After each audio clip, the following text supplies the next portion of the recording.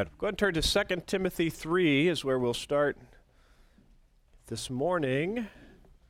And if you were not here last week, there's some handout on your table that has what we covered last week filled in.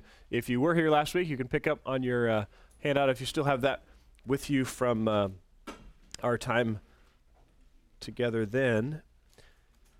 We're going to continue on the theme of instruction today. And we have spent the last several weeks thinking about the two different tools in our toolbox that God has given us as parents.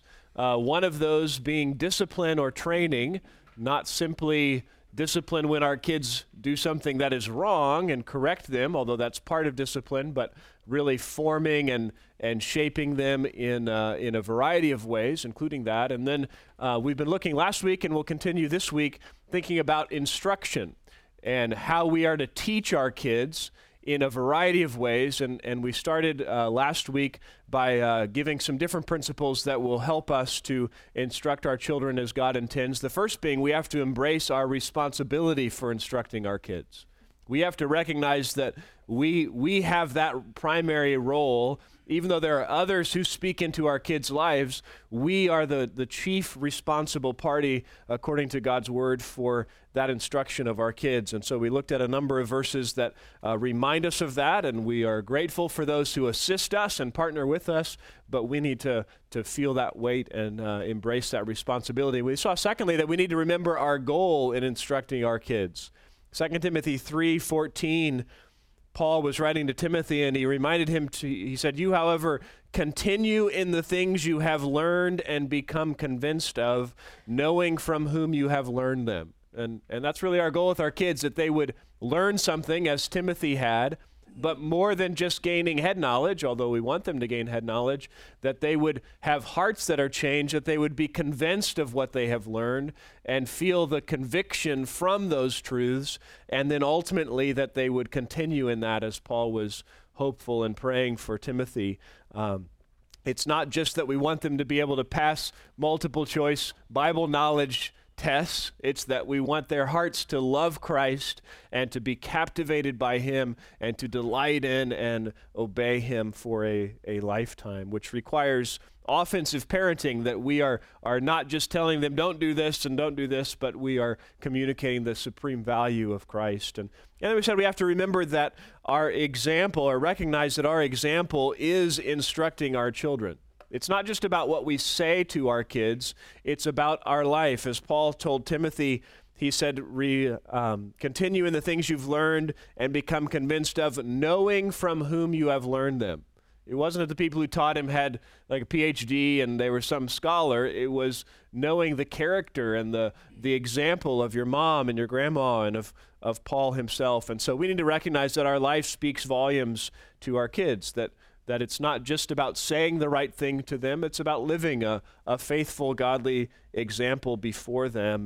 And we saw also that our worship is contagious for our kids, that what we worship is contagious. They pick up on what we worship, what is most valuable to us, and how we worship. The zeal with which we worship the Lord and live our lives for him is going to be picked up by them in many cases. And then we were just reminded as well that our marriage preaches the gospel to our kids, that the testimony of our relationship with our spouse is one of the ways that we reinforce the truth of the gospel in the mind and hearts of our children. Then we wrapped up by being reminded that as we instruct our kids and move towards verbal instruction, we need to prioritize Scripture in instructing our kids, because as we saw in 2 Timothy there, Scripture gives wisdom for salvation. In verse 15, Paul says, "From childhood you have known the sacred writings, which are able to give you the wisdom that leads to salvation through faith in Christ." And that should be our chief desire for our kids, that they would gain the wisdom and submit themselves in faith to Christ. And Scripture is the primary means that God has given us for instructing them in that way. And we also see in this passage that Scripture is profitable. It's profitable for all the things we need to do as parents, teaching and reproof and correction and training. And so if we want Scripture to be a priority in our instruction, that means it's going to be the primary content for us, and it needs to be on our hearts and our minds. And we'll think a little more about that as we go throughout our time today, how we do that. And how we instruct kids. Anybody have an example of a time this week where you were interacting with your kids and you had the opportunity to bring Scripture to bear on the conversation or on the interaction that you had with them? Okay, yeah. So intentionally setting aside some time to do that. Other thoughts, opportunities? I hope as we think about a day of parenting, every day that we will look back and we will see opportunities that by God's grace we took to share Scripture with our kids and to engage them in those ways. And we'll probably look back also a lot of days and say, oh, that was an opportunity that I could have taken and I didn't, and a chance to just grow and continue in thinking about those things. We'll talk a little more about some of the practical ways to do that here in just a bit, but I want us to think before we get to that on one other principle of our instruction, which is that we must be careful to emphasize the gospel in instructing our children. Paul, again, in 2 Timothy, told Timothy that from childhood you've known the sacred writings, which are able to give you the wisdom that leads to salvation through faith in Christ.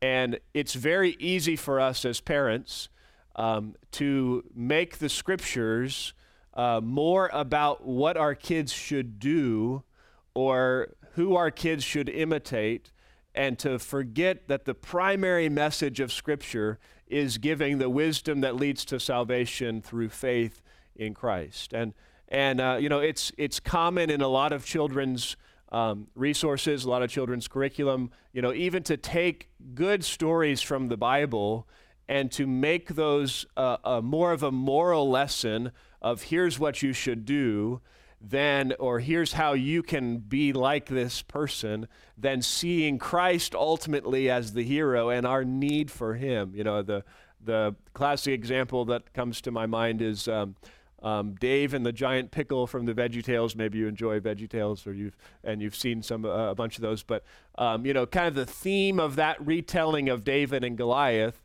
was little guys can do big things too. That's the message. Now, is it a bad thing to say that, people who are smaller can still accomplish things that God has planned for them? And that's true that God did that through David, but that's not the primary point of David and Goliath. It was God's glory that David was standing for. It was ultimately a reminder of the value and worth of God and how he is worthy.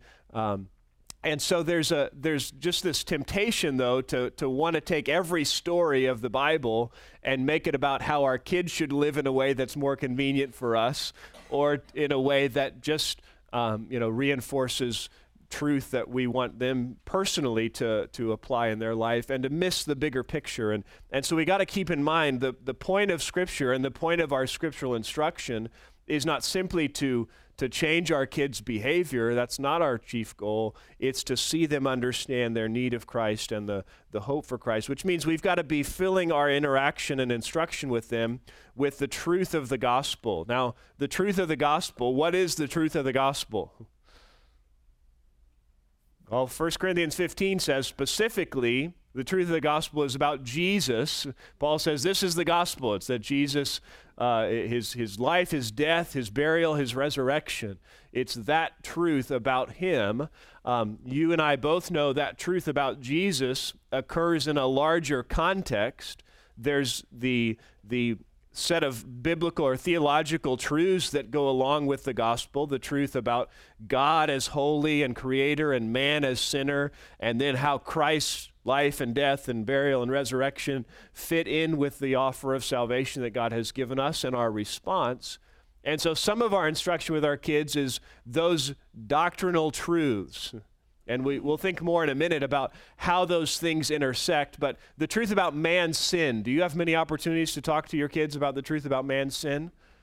Yeah, because most of life is them sinning or someone else sinning in their presence, you know? And so we have lots of time to connect the truth about man's sin. Do we have opportunity to talk about God as creator and as holy with our kids?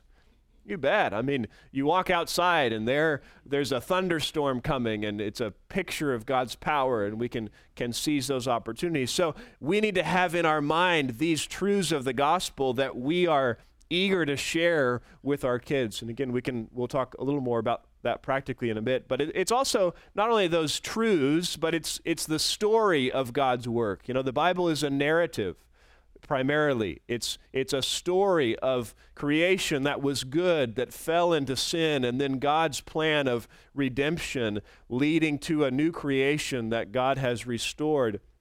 That's the truth of God's work in us as sinners and in this world. And again, do we have opportunities to talk about those things? Do we see the effects of the fall in our world? Yeah, I mean, my daughter's homesick today. She's coughing and kind of miserable. And you know, that's a result of sin and the fall. And it's not just an isolated thing. It's part of the story of what God has revealed has gone on in our world. And there's hope because of Christ. And that's what we want our kids to come to understand. We want them to recognize their sin and to humble themselves before the Lord, to cry out in faith, embracing the truth of what Christ has done. And so we need to be communicating the truth of the gospel, but not only the truth of those things, but I think we also as parents need to think about the need for the gospel.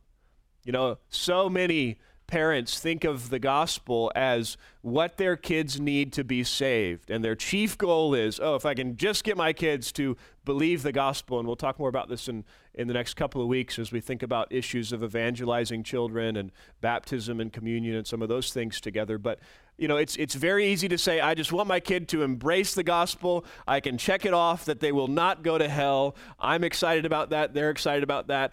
Whew, big sigh of relief, and now we can move on from the gospel to other things. And that's not the picture that Scripture paints. The picture that Scripture paints is the gospel is what we all need to be saved, yes, but it's also what we all need to be thinking about all the time as we are living for the Lord as well. So we're studying a book in church called Romans. It's all about what? The gospel. It's the depth of truth about the gospel, and it was written to a church, and we're studying it as believers. The gospel is not a one-time, once they're saved, we can move on. They need to be understanding and saturated by this, and we need that as well. And it's not just the gospel that they need, and so the recurring instruction about that. It's also the fact that all people everywhere need the gospel.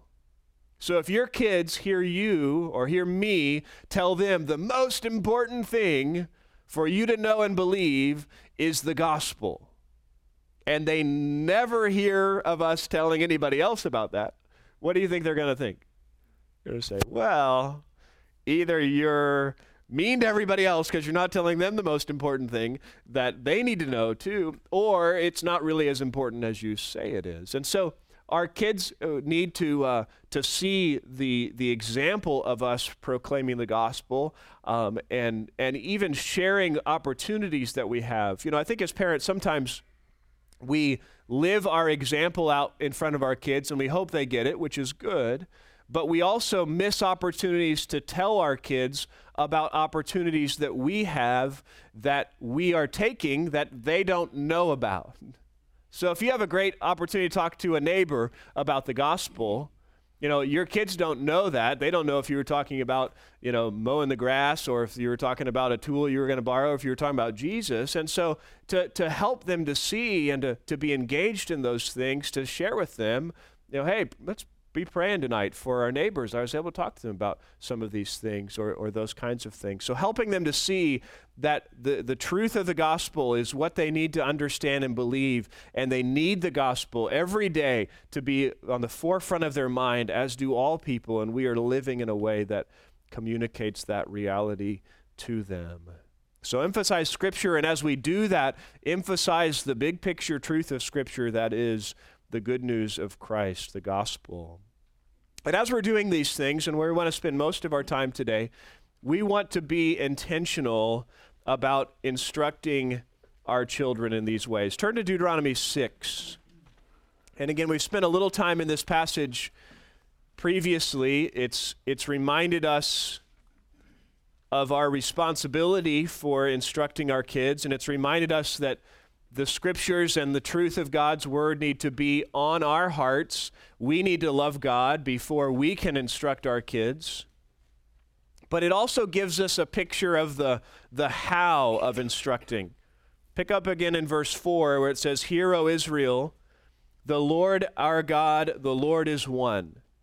And you shall love the Lord your God with all your heart and with all your soul and with all your might. And these words which I'm commanding you today shall be on your heart." That's Scripture dwelling in us. That's us loving Christ and living out our example of faithfulness to Him. Not perfection, but striving to love Him and acknowledging when we fall short and meditating on the words of God so that we can obey and so that we can be speaking of those things. And then verse 7 says, "And you shall teach them diligently to your sons, and shall talk of them when you sit in your house, and when you walk by the way, and when you lie down, and when you rise up.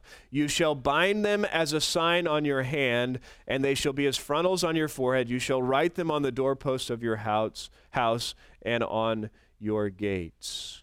This idea of teaching diligently, it's of an idea of repetition, of carving something, etching something into stone or into another material, where we are repeatedly reinforcing the same things, and the result is that it's etched onto their minds and heart. You know, we have conversation after conversation after conversation with our kids. I was talking to one of my daughters last night. She's like, "You've told me this a million times, you can stop." I'm like, "Nope, good try." But you got another 7 or 8 years, so you're going to get it a lot more. And it's that process of diligently teaching, meaning we're repetitively teaching, and we are intentionally teaching those things. And I think in this text, you see two different kinds of instruction. You see, you shall teach them diligently, which is more of what we would think of as formal, I would say intentional, but I think we need to be intentional about non-formal instruction. It's more formal, it's more structured teaching. It's more of, this is the curriculum we want to instruct our kids in. But then he says, you shall also talk of them when you are doing all kinds of other things. It's both of those. It's the formal instruction and it's informal interaction. I want us to think about formal instruction first, and on your table I have put a list of recommended resources. It's certainly not everything that is good out there. There's more that could be added, but this is some things that we have benefited from and that I recommend. Some of these I have up here that you can look at. The first page there is books about parenting, and I didn't bring many of those in. I've referred to some of those. Some of those I've quoted out of a number of different ones there. The first book on that list there, Intentional Parenting, Family Discipleship by Design, is a book that really speaks to some of what we're covering here today. And the second one as well, Everyday Talk, talking freely and naturally about God with your children. But many of those are good books that we've referred to. Couple that are specifically to parenting teenagers there, Age of Opportunity by Paul David Tripp, and then there's one, Get Out of My Face, on more teenagers who are more rebellious, and then some books on family and corporate worship that we've, I think, mentioned a couple of times as well. We'll come back to some of those other resources on that page here in the coming weeks as we talk about some different issues that are pertinent to parents. But one book that I mentioned there is Greg Gilbert's book, What is the Gospel? And I meant to bring a copy of that down and I forgot. But it's a little black book that's an easy read, but it goes through the truth of the gospel in a very clear and powerful way. And I think it's great for parents to read, great for kids ultimately to read, but for parents to read just so we have a clear picture in our mind of this is what we're constantly coming back to with our kids. But as we think of formal instruction, those are things that we intentionally say, okay, we want our kids to be exposed to this truth.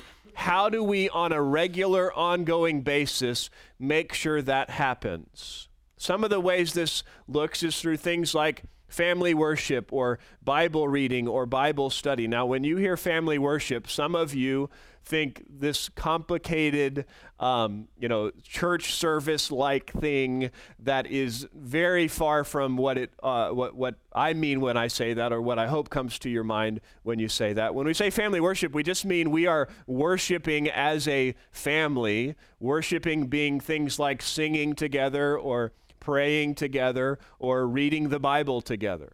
And that may be, in a more deliberate, structured way, where you're sitting in the living room together.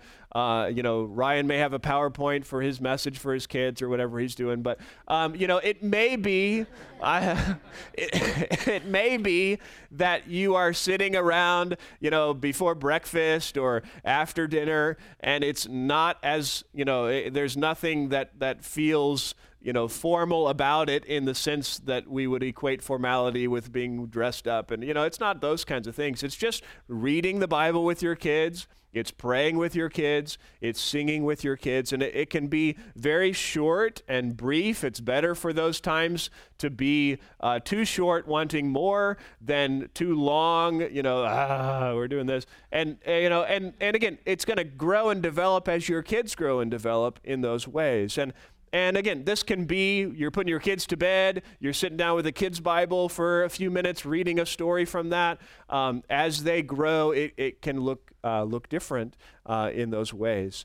Couple of things on that list that I'll point out. There's a number of really good kids' Bibles now that do not do what I was referring to with just making the Bible stories about, imitate this character.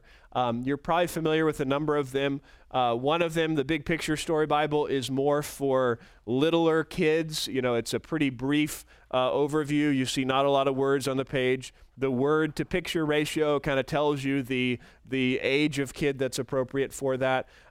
Jesus Storybook Bible, as they get a little bit older, is another great one that many of you have probably used and read. As they get even older, there's some other ones like the Gospel Story Bible, which gives a little more depth, but still has really a focus on the overall story of redemption. One that we enjoyed with our kids, I think it's maybe out of print, but you can still get it in a used way, is the 365 Bible Stories for Young Hearts. Doesn't mean you have to take a year to go through it, but it basically divides the Bible into 365 chunks.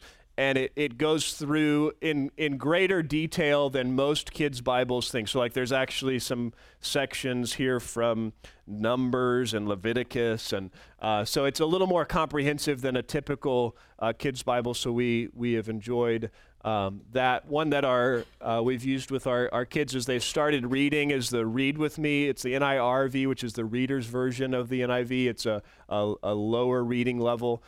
So this is just the NIRV, and so our kids can read this out loud, and we can involve them in that way with that as well. Some other ones up here as well. So it's something that's age appropriate that you can use with your kids to intentionally say, we want to be regularly exposing them to the scriptures. Now, at some point, we want to expose them not just to a children's Bible, but to the actual scriptures as well. And that can be something we do in conjunction with that, pulling in another little bit of scripture every now and then. Some things that we have used for that are particularly holiday times, like the reading intentionally through the Christmas story, over Advent, which we're just kind of starting, reading the Easter account as we get to Easter, and trying to think through different ways to do that with other resources. I don't know if you've seen the book that John MacArthur put together, One Perfect Life, which weaves the gospel accounts together in one book, but that's been a fun way to read scripture with our kids as well, so that it's a little different than what they're always used to, but still is reinforcing those things. There's a number of family devotion guides that can be helpful as well for that time. One that if you have kids in Sunday school here, we just started this year using the updated version of Generations of Grace. This is a family devotion guide that goes with our Sunday school curriculum. So again, the fact that you're responsible and I'm responsible doesn't mean we can't benefit from others who are helping us. And so this is one that you can take the lesson they're learning in Sunday school, and the week after or the week before leading up to that, or whatever week you get to it on, you can be utilizing that in your home, and it works back through that passage and pulls in some others that relate as well. Before we had that one, this was one that I recommended a number of years as well, called Long Story Short. Similar idea, goes through the Old Testament. There's another one called Old Story New, I think it is, that does the New Testament. And so those can be helpful. Again, don't make more of it in your mind than you need to where you are paralyzed by the thought of doing this, or you feel like the expectation is a 30-minute, 3-point message from dad. It's not. It's to engage your kids with the truth, to intentionally be working through that. Sometimes you can not only be focused on Scripture in that time, but on teaching them theology as well. And so there's a number of good kids' resources for that that are available that I put on there for you as well. The book Theology by Marty Makowski, or however you pronounce his last name, he's written a couple of those other books as well, is a really good kind of kids' systematic theology. Big Truths for Young Hearts is a book by Bruce Ware that you and I benefit from, because Bruce Ware is a really good theologian. And basically, this is kind of a systematic theology for older elementary kids, youth-age kids, but for most of us, we would benefit. But he shared theology with his kids, and then he said, hey, I've shared these with my kids. I'm going to put this in a book so that other people can benefit from that in those ways. So we've read that to our kids, read it and talk about with them in those ways. So family worship, Bible reading, Bible study, those intentional times where we say we're gonna be focused on the Scripture with our kids in a regular way. I think for different families, that's going to look different in terms of when they do that. Some, it may be great to do it. We get up in the morning and we do this together before we start our day. Some, you may do it in the evening at a meal related to that. Some, it may be, in bed. Some, it may be we try to do it in the morning, but if it doesn't happen then, we try to do it at dinner. And if it doesn't happen then, we try to do it in the evening. And hopefully several times a week, we do at least one of those. Are able to do at least one of those. So again, don't think it has to look exactly like someone else. Talk to others about what they do, but it doesn't have to be exactly the same.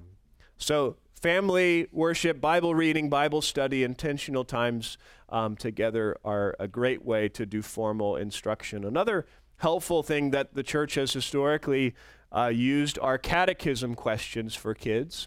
And catechism questions are just a series of questions and answers that kids memorize and adults can memorize as well, so that we have biblical truth in our brains with us as we are going throughout our life and day. And I didn't bring any up this morning, but on the at the Welcome Center in the Children's Building is a music CD and a little booklet of the catechism questions that we're doing in our children's ministries this year. And so in Sunday school, we take about 5-10 minutes and work on a catechism question each week, and then review ones that we are that have been done before. And so there's a little booklet there that gives you those questions, gives you the date. Yep, there's one.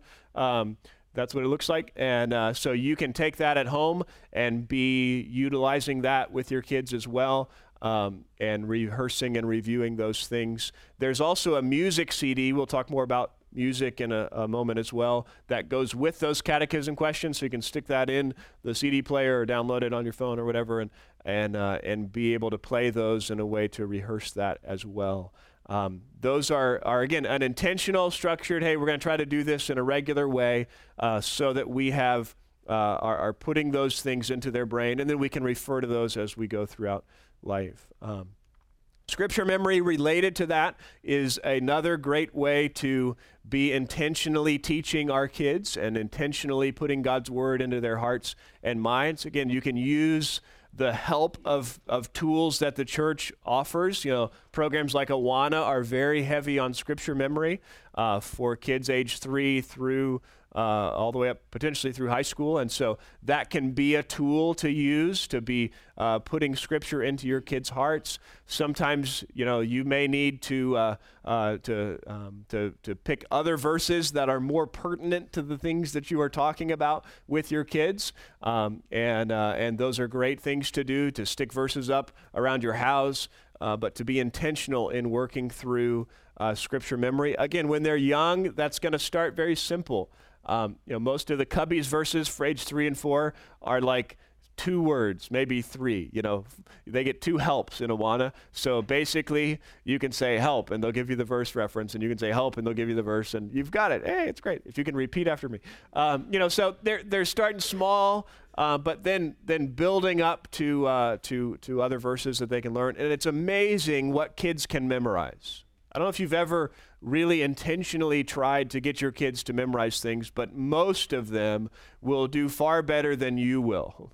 Most can ingest so much more than you can, and that's part of the joy of young kids is being able to cram all that stuff in their brain so that when they're your age, there's stuff in there that they don't even know where it came from, and it's there, and it's useful to the Lord in their heart and life. And so scripture memory, again, music's a powerful tool for helping to memorize, and so some of the song CDs that can be a part of that as well, which leads to good music is another intentional way. Again, you might say, well, is that really formal instruction that we're listening to music? I'd say, yes, it is, because you are intentionally saying we are going to proactively try to teach good truth through this. And again, on your on that resource list, I listed a number of different music CDs. There's a bunch of different Sovereign Grace ones. Theology is I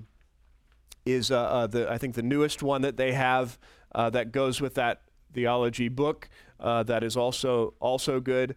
One of the songs on there, what's the my kids could sing it, but my memory's not as good. The scariest, what's the scariest of all? The scary song. Sin is the scariest. But it talks about like creepy clowns and the dentist and all these things that are scary. And then it says, no, sin is the scariest of all. So powerful theology. Keep your kids up at night. It's great. Thinking about creepy clowns, probably. Theology, Walking with the Wise is all about, or pulled from Proverbs. To be like Jesus, obviously, is focused on Christ. Awesome God is one of the early ones that they did on just a variety of things. Randall Goodgame is a guy who just creatively puts scripture to song for kids.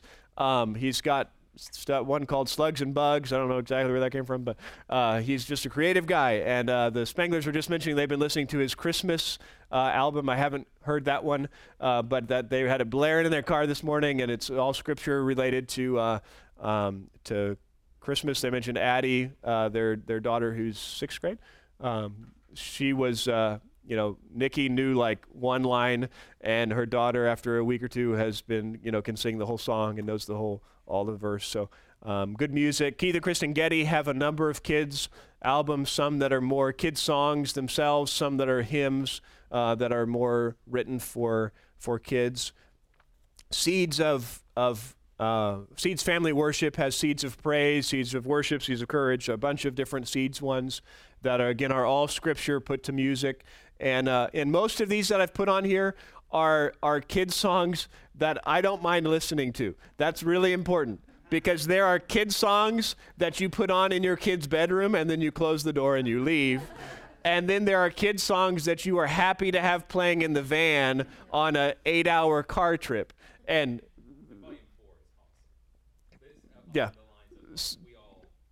yeah, so these are ones that I listen to with, I am as excited to listen to these. Sometimes I listen to these when my kids aren't in the car because they're actually good, well done music as well.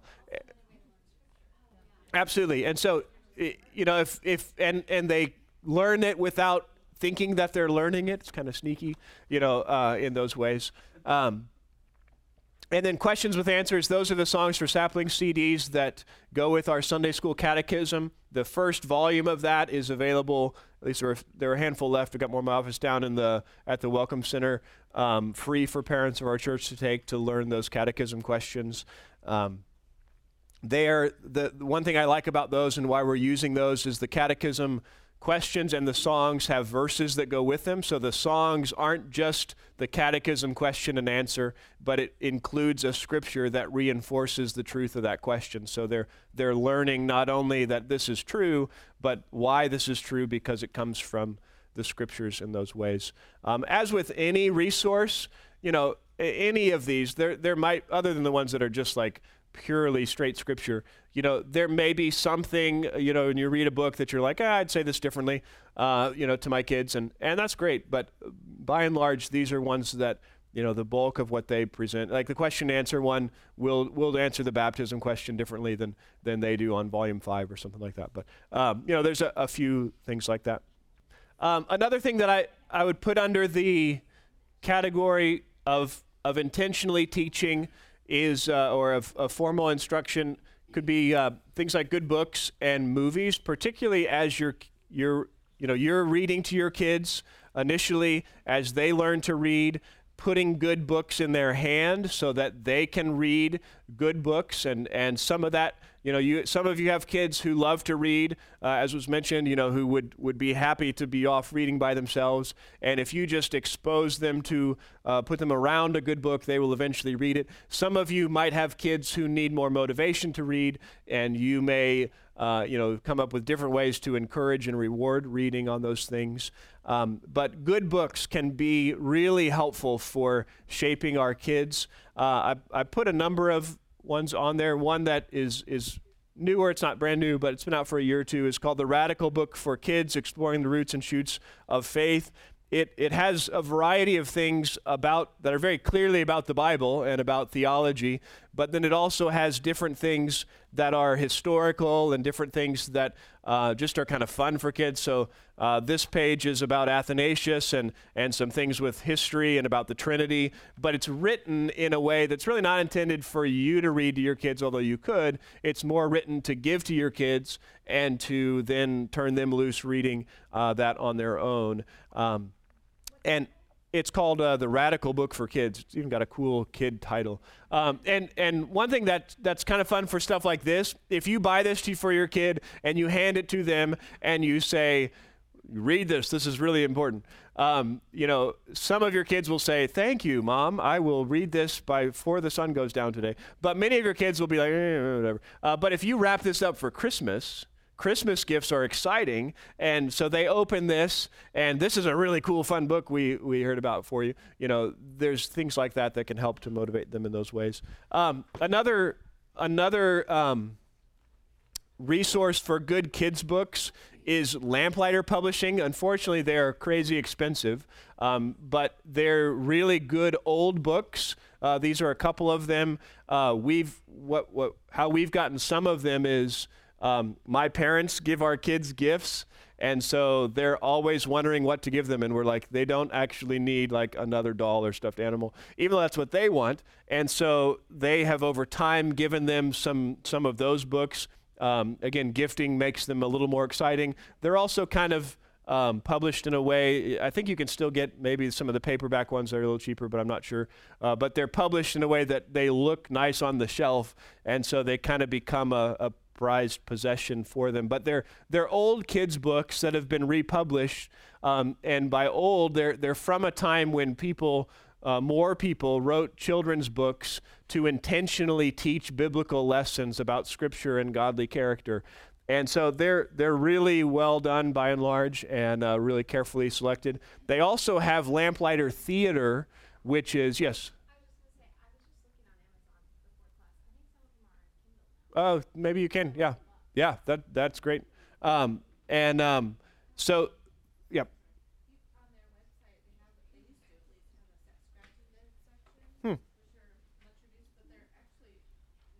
Yeah, barely anything wrong. Awesome. They have Lamplighter Theater, which is a radio theater that they've done where they've put books to not just reading the book like an audiobook, but including different voices and sound effects.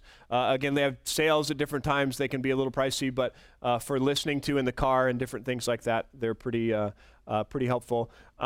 Couple of other I listed some other books there. There's a History Live series. It's church history. You may have seen some of the 10 boys who did things, 10 girls who did things. They're short little biographies.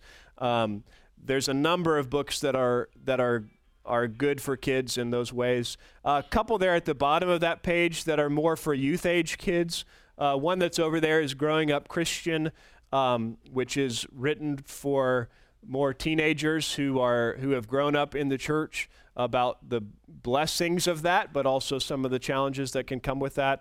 Book Do Hard Things by Alex and Brett Harris. That one came out a while back. A newer book called This Changes Everything, How the Gospel Transforms the Teen Years. It was written by a teenager, and the same with the Do Hard Things book.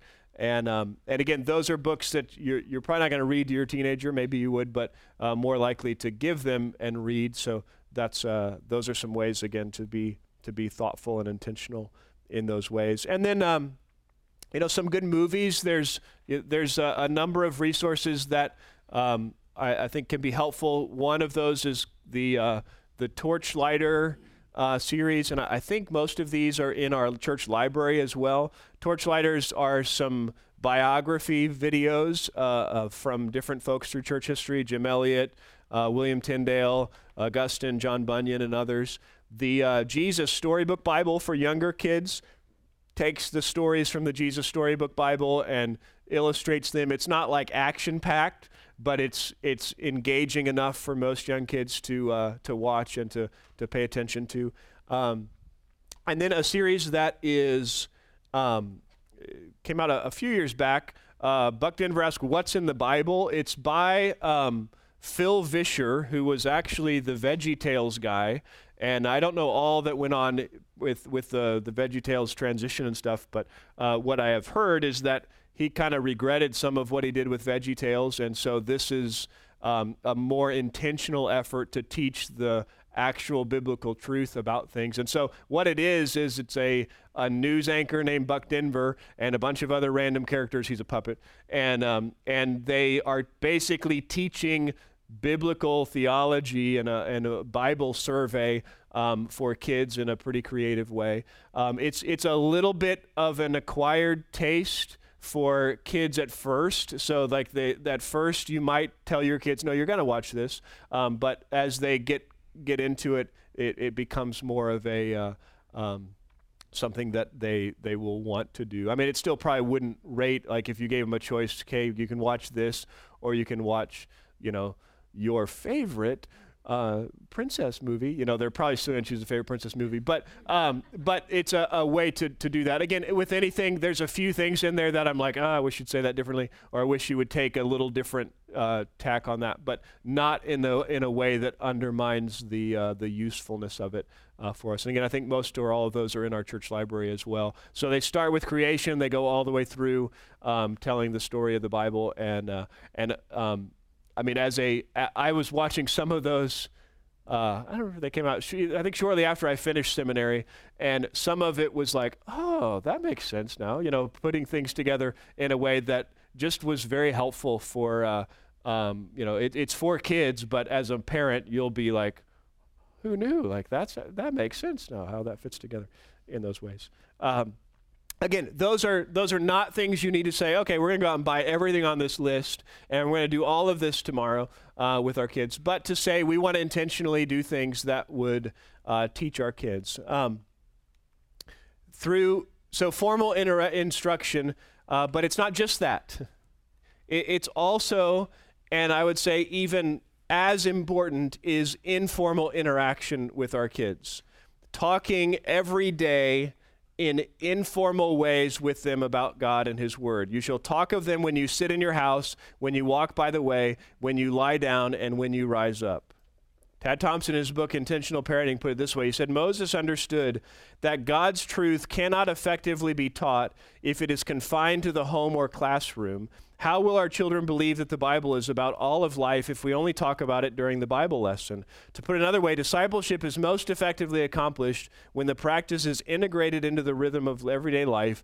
A consistent time of family worship, for example, is a great discipleship practice, but it is no substitute for a lifestyle of discipleship that encompasses the breakfast table, the car, the bedtime, errands, and chores. There is not a single moment in life that cannot be used as an opportunity for instruction. So how do we do that? How do we interact and engage well with our kids? Well, certainly it starts with us thinking about those things throughout the day. If the only time we think about the Bible and God is family worship time, we're not going to bring them up other times throughout the day.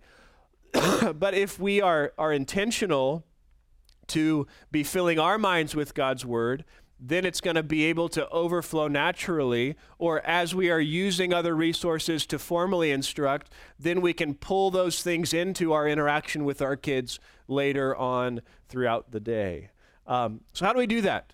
Well, I think it's one thing that's pretty simple is to listen to our kids. Do your kids like to talk to you? At least your younger kids, probably. And they can talk and talk and talk. And what do we tend to do as parents?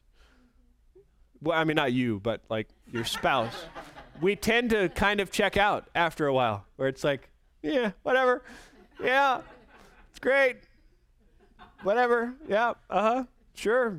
Yeah, and so if we just listen to our kids, there's a lot of times where they're saying something and there's a natural bridge to either help develop their thinking in a biblical way, or to correct their thinking, or to affirm their thinking about those things. And so just listening, learning to ask good questions about the things that they're thinking of. So if they say, oh, look, Mom, there's a bison on the side of the road that we see when we drive through Trophy Club. Look, it's running and doing whatever. And you're tempted to say, yeah, that's great. But to say, something like, well, who made those? What's so amazing about that? To draw them in asking questions is a key way that we can intentionally interact with them.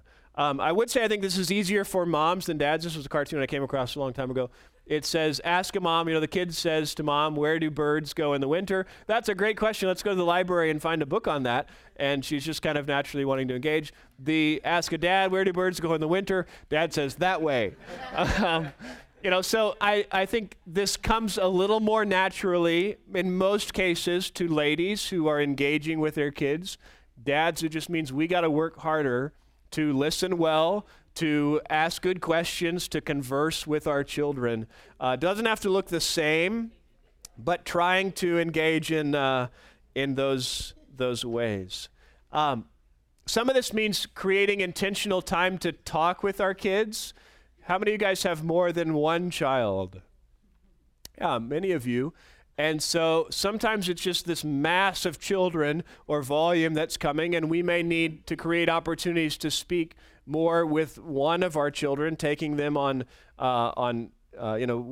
we sometimes do daddy-daughter dates. Usually it's like going to the grocery store, and I'll take one of them, and just have time to talk. And so being with them individually can be really helpful for having some of this and sharing about your life, what God is doing in those ways. So don't think it's just, okay, we checked off the box, we got some good resources, we're spending 15 minutes a day on this, and we got music playing in the car. Engage with your kids and interact with them in these ways informally. And then the last way to be intentional, and we've talked a little bit about this, is through purposeful discipline. As we are disciplining our kids, we have the opportunity to instruct them. And we are instructing them. Whether we are instructing them in a way that is ultimately helpful and biblical or not will depend a lot on our own heart in that interaction. If we are just eager for them to change, our instruction may be very other than what Scripture would call us to. But if we keep our focus and prioritize things like addressing their heart, as we've talked about, Proverbs 4:23 says, watch over your heart with all diligence, for from it flow the springs of life. Or Matthew 15:18 and 19, the things that proceed out of the mouth come from where? Come from the heart. And those defile the man. For out of the heart come evil thoughts, murders, adulteries, fornications, thefts, false witness, slander. See, discipline is not about behavior change. It's about dealing with the heart and helping to instruct them about their own hearts. That's the difference between don't ever hit your brother again. That's instruction. And you are to love your brother as you love yourself. That's what God's word says to us. Or don't glare at me like that, or versus you are to have a heart that honors and respects the authority God has placed over you. Those are different. They're addressing the same thing, but one is addressing it in a way that recognizes this is a heart issue. This is about my attitude towards God and towards others. We need to think about the common acts and behaviors we want to see changed in our kids, and what are the underlying heart issues that we need to help them to see and address with them. I was talking to one of my children this weekend who was just blatantly disobeying, and this is something that is a routine struggle for her, and she was expressing, I just can't change. Well, you can't change outwardly because there's issues going on in your heart, and we want to help you to see those things and help you to deal with those things, but you have to repent of those things in that way. And so dealing with their heart, getting from behavior to the heart, and discipline is a primary time and opportunity for us to do that. We also, as we do that, want to be appealing to their conscience. If we had a little more time, we'd turn to 2 Samuel and look at the example of Nathan and David. You remember when Nathan came and confronted David? He did it with great skill and wisdom in a way that appealed to David's conscience. He came and told him a story, a compelling story about a related but different situation to get David to understand and to recognize the weight of his own sin. This is how we ought to be as parents as well. It's so easy just to tell them what to think. This is how you should think. And what happens to our kids? Just like we tune out when our kids talk, and we're like, yeah, whatever. That's what happens with our kids. We tell them how to think. I've told them how to think 1,000 times, and guess what? They aren't listening. And they're not thinking that way. I have to try to be more winsome than that. We have to try to appeal to their conscience to help them see things the way that we long for them to see. And a helpful way to do that is through the use of questions and stories. Think of the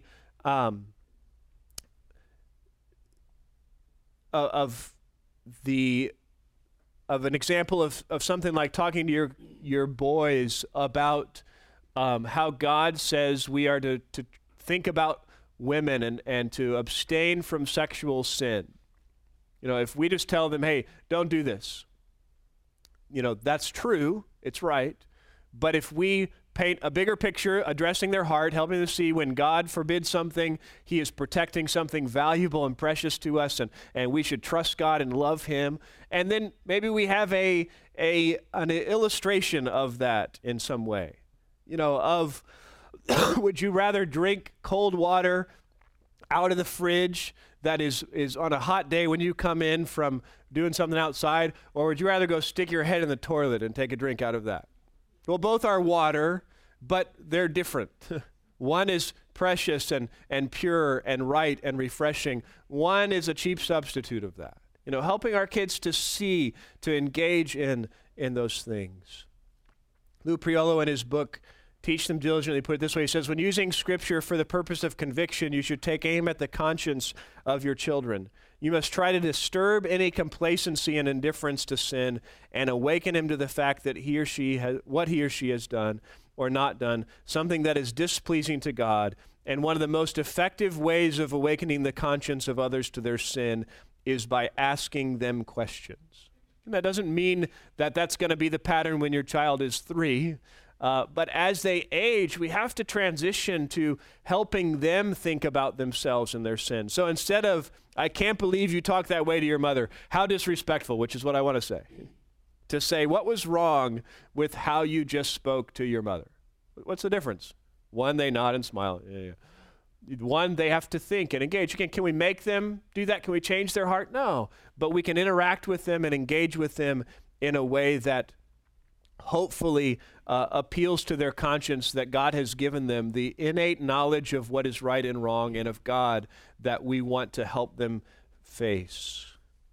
So we purposely discipline by addressing the heart in our instruction, by appealing to their conscience, and then by directing towards the gospel as we have taught. Ted Tripp again reminds us the central focus of child rearing is to bring children to a sober assessment of themselves as sinners. The focal point of your discipline and correction must be your children seeing their utter inability to do the things that God requires unless they know the help and strength of God. Discipline leads to the cross of Christ where sinful people are forgiven. That means we don't say things like, I'm just going to keep disciplining you until you learn to obey. I can't believe you're still struggling with this. I don't know if you'll ever learn. I don't know what to do with you. I've tried everything. What's all that? That's all just trying to change their behavior. It's all just trying to guilt them into doing something different so my life can be better. I know it's hard to obey. I know you feel enslaved to that you can't get away from that because that's right. You can't. It's hard for any of us to obey, but there's hope and there's help because of Christ. There's only one person who never did that, and it's not your dad. It's Jesus. You know, I did the very same things you are doing, and yet there's hope for us because of Christ.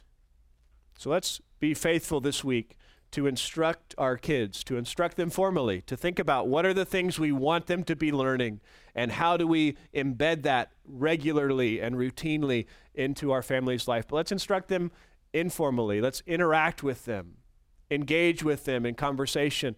Take those teachable moments that they bring up or that we can bring up through asking questions and strive to engage with them. And then let's be purposeful when they fall short of God's standard and we discipline and correct them, to be purposeful, to use those times to address their heart and appeal to their conscience and direct them to the things of Christ.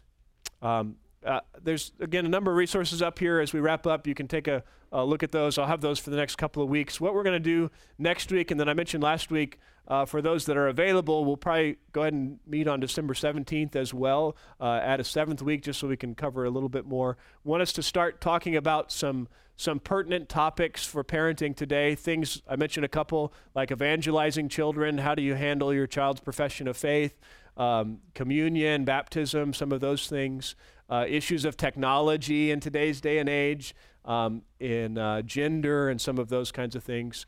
I'll share some thoughts and some biblical principles, and then appreciate your guys' feedback. I know different ones are doing different things that may be helpful for us to know as well. So that's where we're headed next week. Hope you'll be able to be back with us, and let me know if you have questions about any of the different resources. So let's pray together. We can be done. Thanks, Lord, for this time.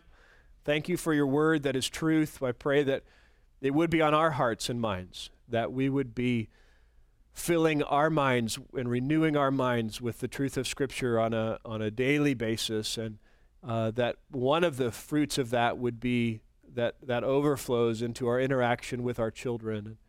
Lord, we pray that you would give us wisdom with the age of our kids and the things that our kids are thinking through and dealing with, to formally instruct them well, to intentionally and regularly use your word to bring truth to them, and to use the variety of resources that are at our disposal today.